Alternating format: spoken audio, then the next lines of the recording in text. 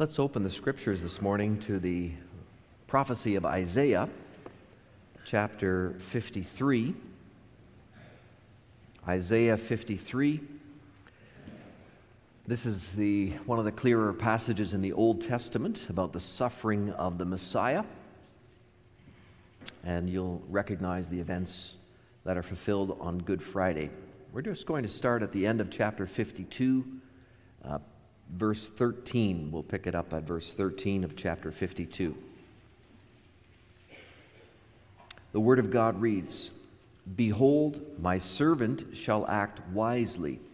He shall be high and lifted up and shall be exalted. As many were astonished at you, his appearance was so marred beyond human semblance, and his form beyond that of the children of mankind, so shall he sprinkle many nations. Kings shall shut their mouths because of him. For that which has not been told them they see, and that which they have not heard they understand. Who has believed what he has heard from us? And to whom has the arm of the Lord been revealed? For he grew up before him like a young plant, and like a root out of dry ground. He had no form or majesty that we should look at him, and no beauty that we should desire him. He was despised and rejected by men, a man of sorrows and acquainted with grief. And as one from whom men hide their faces, he was despised, and we esteemed him not. Surely he has borne our griefs and carried our sorrows, yet we esteemed him stricken, smitten by God, and afflicted. But he was pierced for our transgressions. He was crushed for our iniquities.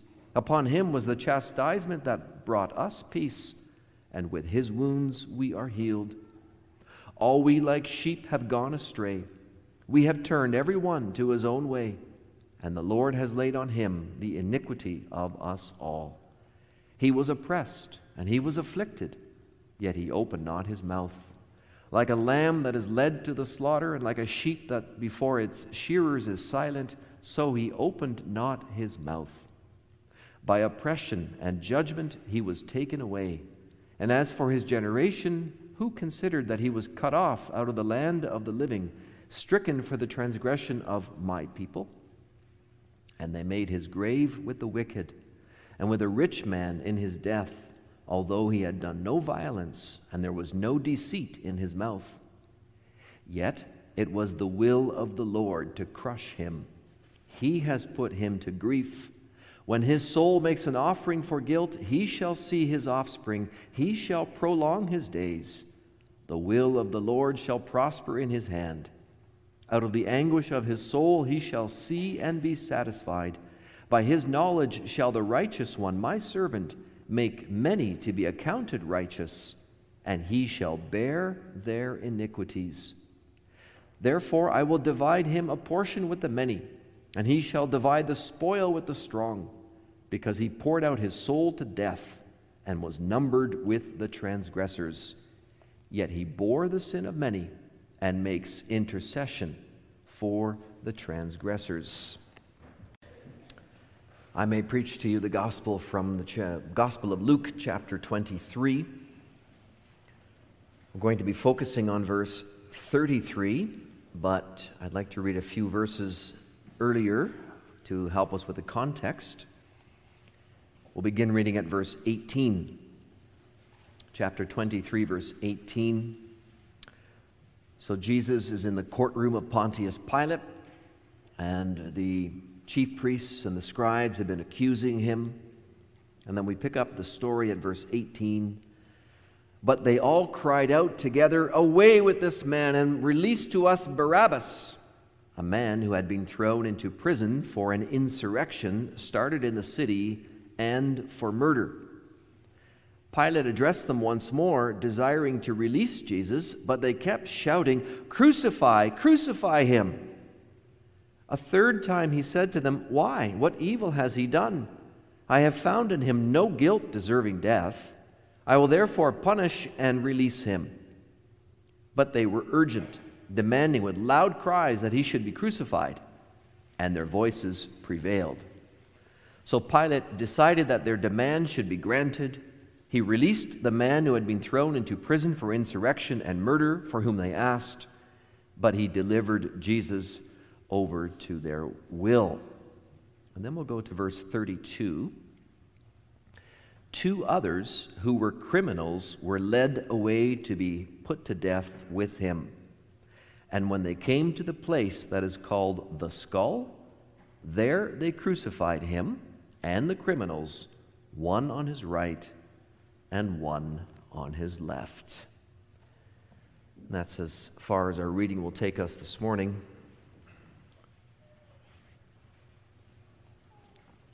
Brothers and sisters in our Lord Jesus Christ,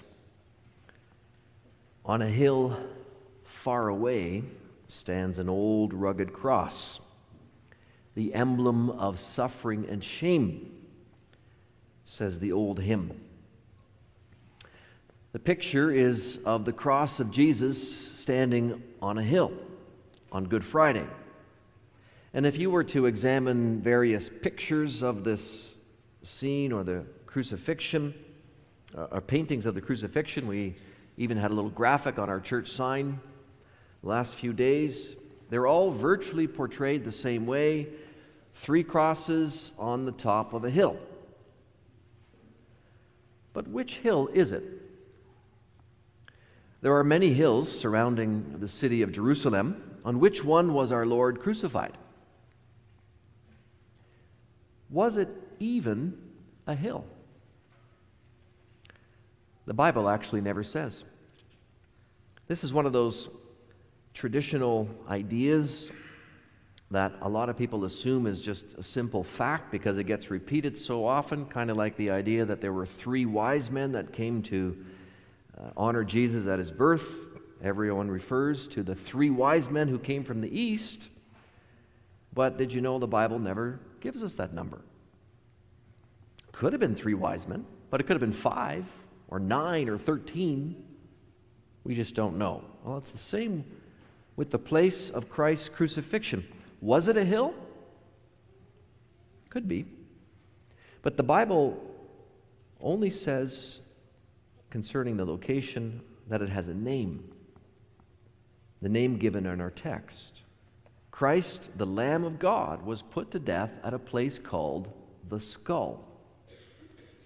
What's the significance of that? And why don't we know where it is?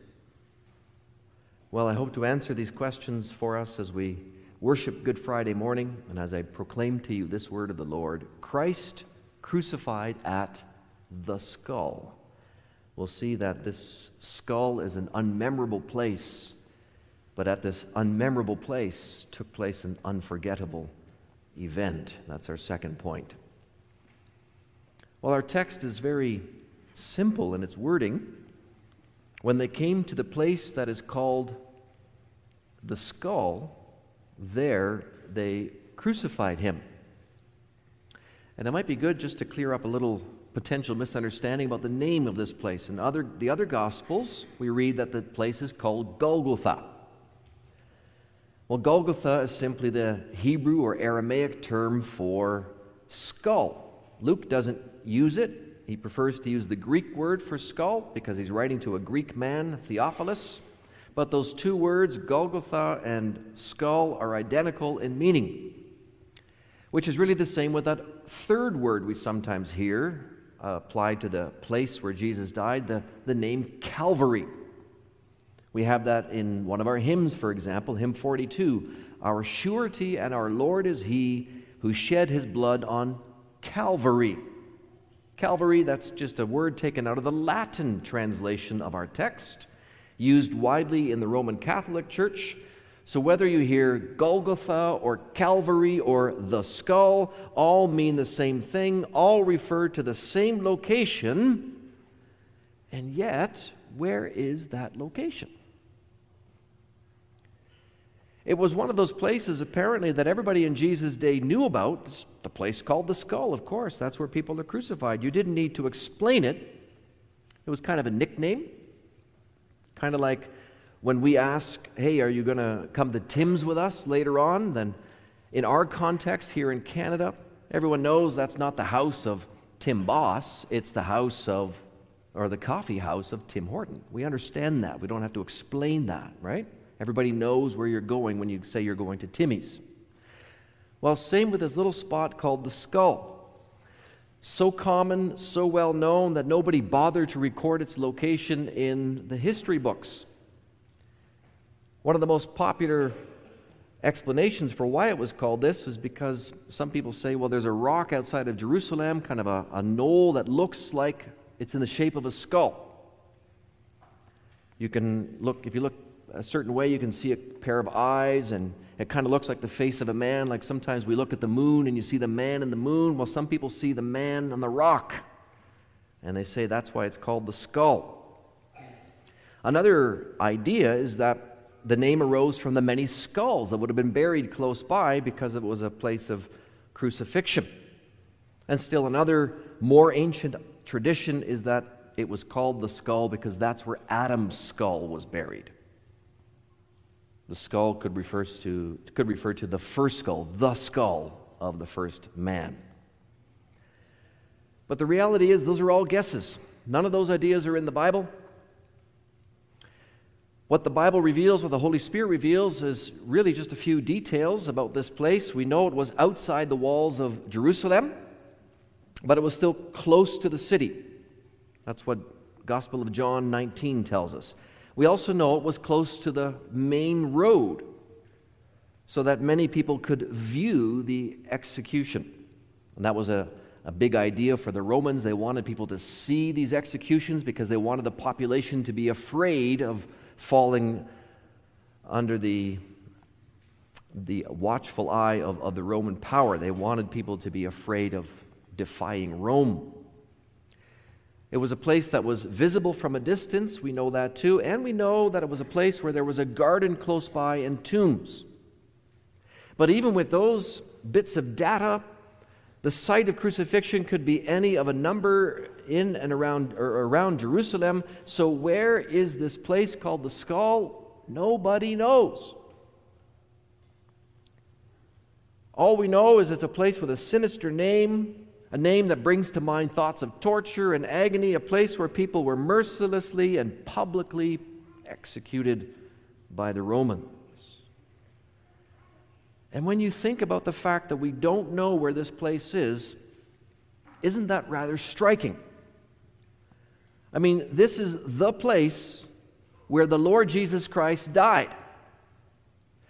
This is the place where the Son of Man endured the agonies of hell. The spot where he was despised and cursed by both God and man. It was at this particular location that our very salvation was won. And yet, this place is not on the map of Christianity. How different from how normally things work, even just among the general population. I mean, people have always marked the locations of significant deaths.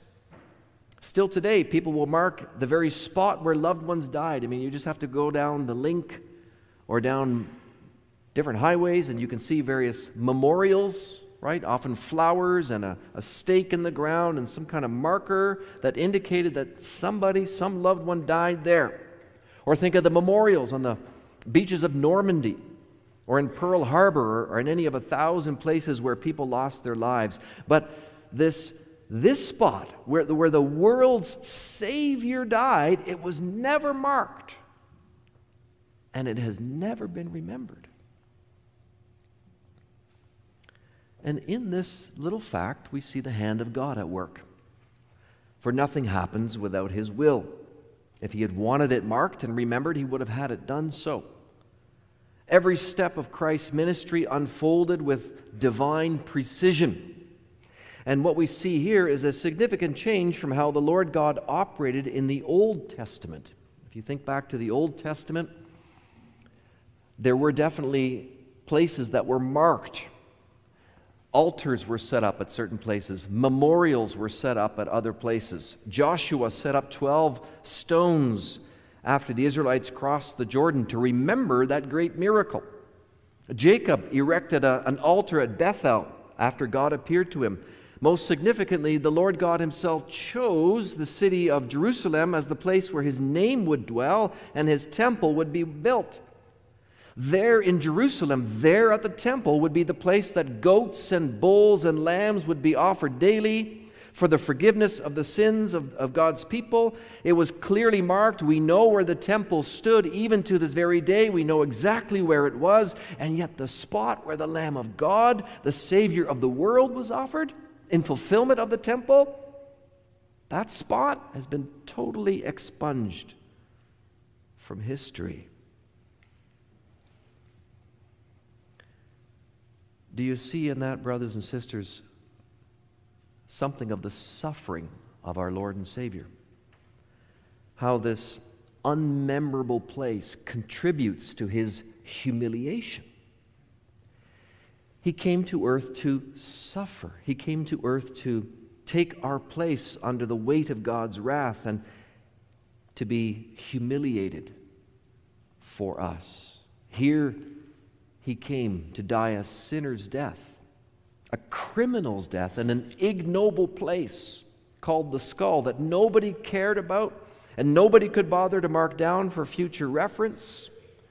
You recall from our sermons in John how Jesus ministered mostly in Galilee, which itself was an obscure, forgettable part of the country, and now we see that he dies in obscurity on a Roman cross on a forgettable scrap of hard scrabble somewhere outside the city wall. The place of the skull is an unmemorable place that added to his humiliation. But at the same time, it shines a light. It shines a light on his death, which was an unforgettable event. For that is what people remember. Hundreds of millions of people will be gathered this very day, Good Friday, all over the world to remember not the place, but the event of the crucifixion. The rest of our text mentions this pinnacle of Jesus' work in very simple but profound words. There they crucified him. The place is forgettable, but who could ever forget what took place there? The Lamb of God came there to be slaughtered for the sins of his people. The King of Israel, the one we sang about from Psalm 89, he was forced outside of his own city gates. Remember, Jerusalem is the city of the kings.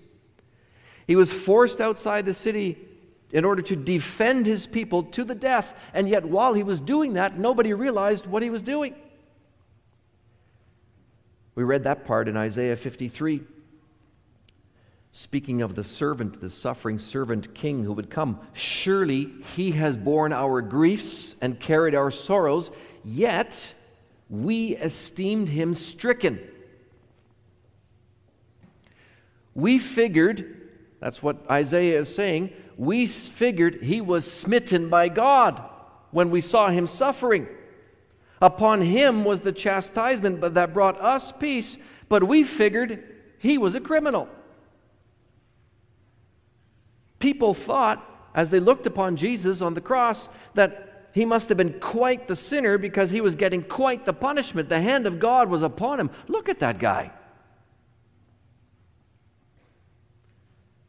They despised him. They thought he was a reject. Even his own disciples didn't understand what was happening. They only could watch from a distance in shame and in horror and in deep disillusionment as all their dreams for this rabbi from Nazareth, all their hopes they had put in Jesus, suddenly were dying along with Jesus on the cross. So this whole event of Good Friday looked to the disciples and it looked to the watching world like a total disaster, a total failure. Not only was he nailed to the cross, but he was crucified as one of three criminals. Luke tells us in our text that they put Jesus right there in the center. If you put something in the center, you're trying to draw attention to it. That's what they were doing. They wanted people to see Jesus associated with those around him. A criminal on his right, a criminal on his left. When Rome crucified people, they always came with a charge written on a board over their heads.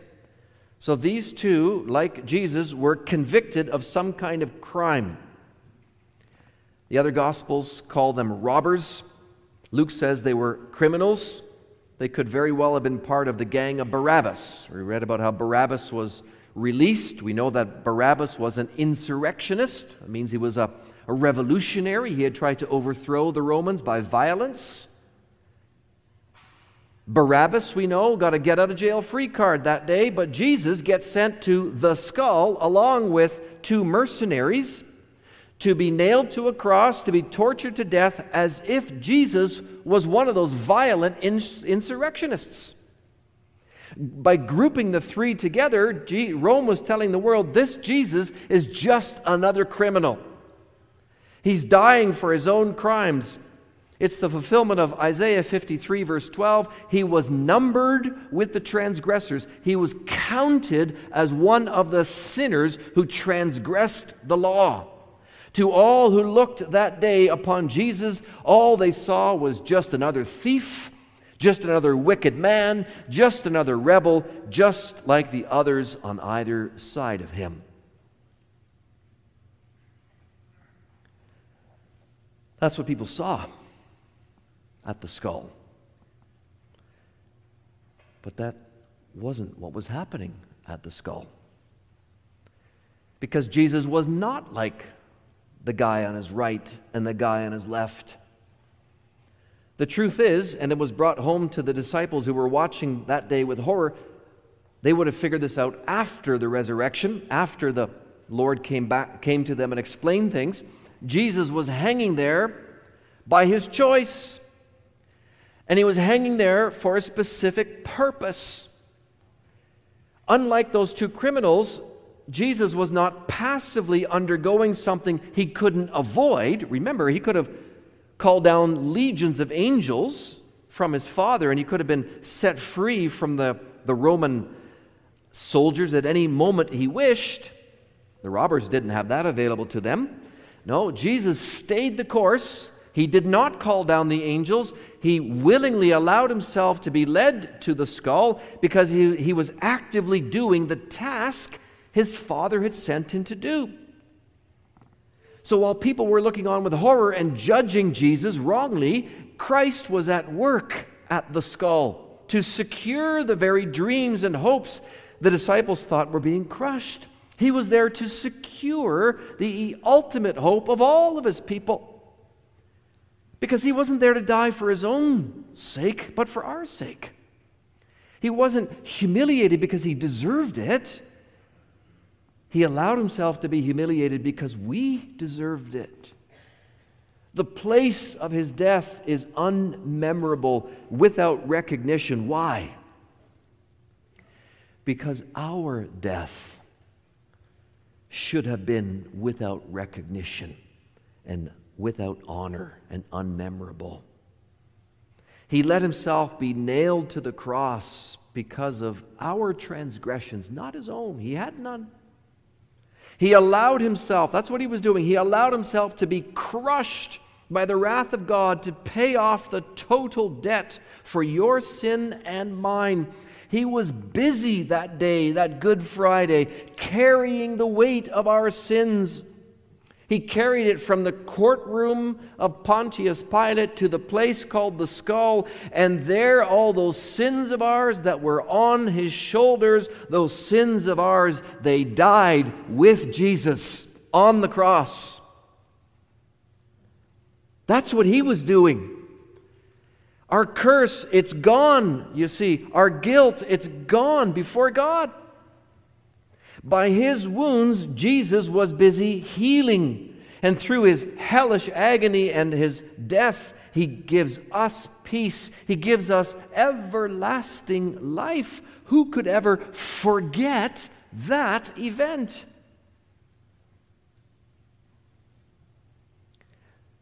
And now we can see, brothers and sisters, the wisdom of God a little better in letting the place called the skull fall away into the forgotten annals of history. Because it's not about the place at all, is it? It's not about the place. We don't have to go and make a pilgrimage to that place called the skull. We don't have to go to the hill far away, do we? The Lord Jesus made that clear on another occasion, speaking to the Samaritan woman, John 4. Believe me, woman, the hour is coming when neither on this mountain, Gerizim, or in Jerusalem will you worship the Father. Location of worship will have no relevance in the new covenant. The Old Testament ceremonies, the signs and the holy places, all the holy altars, all those memorial stones that had been set up, they have given way in the suffering and death of Jesus to a fuller experience and a richer reality of the truth than were contained in those Old Testament shadows. The fuller experience of the gospel of the forgiveness from sins granted by grace alone through the atonement provided in God alone. That was always proclaimed in the Old Testament shadows, but now it comes to us in the full color, the full reality of Jesus' death on the cross. The place is insignificant, but the event, that is the gospel. That's the good news of life, the fulfillment of all of God's promises in the past. And that event must be believed by us. It must be cherished and trumpeted and shared and remembered and celebrated by every follower of Christ. It's the event of the world's history that changes history. And to do that, to commemorate and celebrate the death of our Savior, we do not have to travel to the skull. We only have to take our seat at the table of the Lord, as we hope to do again on Sunday, in 2 days. We don't have to take a pilgrimage to Jerusalem and walk the Via Dolorosa. We don't have to weep and be overwrought at the stations of the cross. We only have to come here to the gathering of God's people. We only have to come where He feeds us with His Word Sunday by Sunday. We only have to come to the feast He'll prepare for us this Sunday in the Lord's Supper, in the bread and the wine. And we come not to mourn His death, but to remember it. Not to cry in sorrow over the torturous death of an innocent man by cruel and unjust oppressors, but to rejoice greatly in the work that Jesus did, the victory that the man Jesus won as He willingly laid down His life for us. At the Lord's Supper, we are united to His body and blood by the working of Jesus' Spirit, and so we receive all the benefits of Christ's Good Friday work. Think about that as we prepare to celebrate the supper on Sunday. You know, to the unbeliever, to the non-Christian, the cross is foolishness.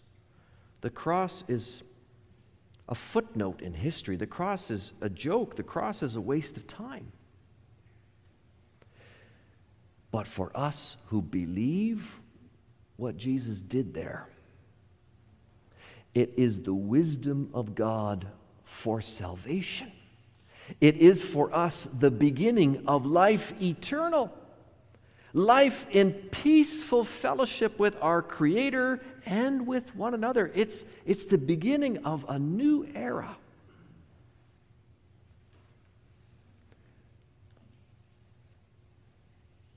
The place called the skull, you can forget about the place. But the event on the cross that happened there, don't you ever forget it, beloved. It's life for us. Jesus bore our sins, our griefs, our sorrows. He made intercession for us. Your sins stand against you then no more. And God isn't angry with you or me anymore. No anger from God, only love. Because of Christ at the skull. Trust that and be at peace forever. Amen.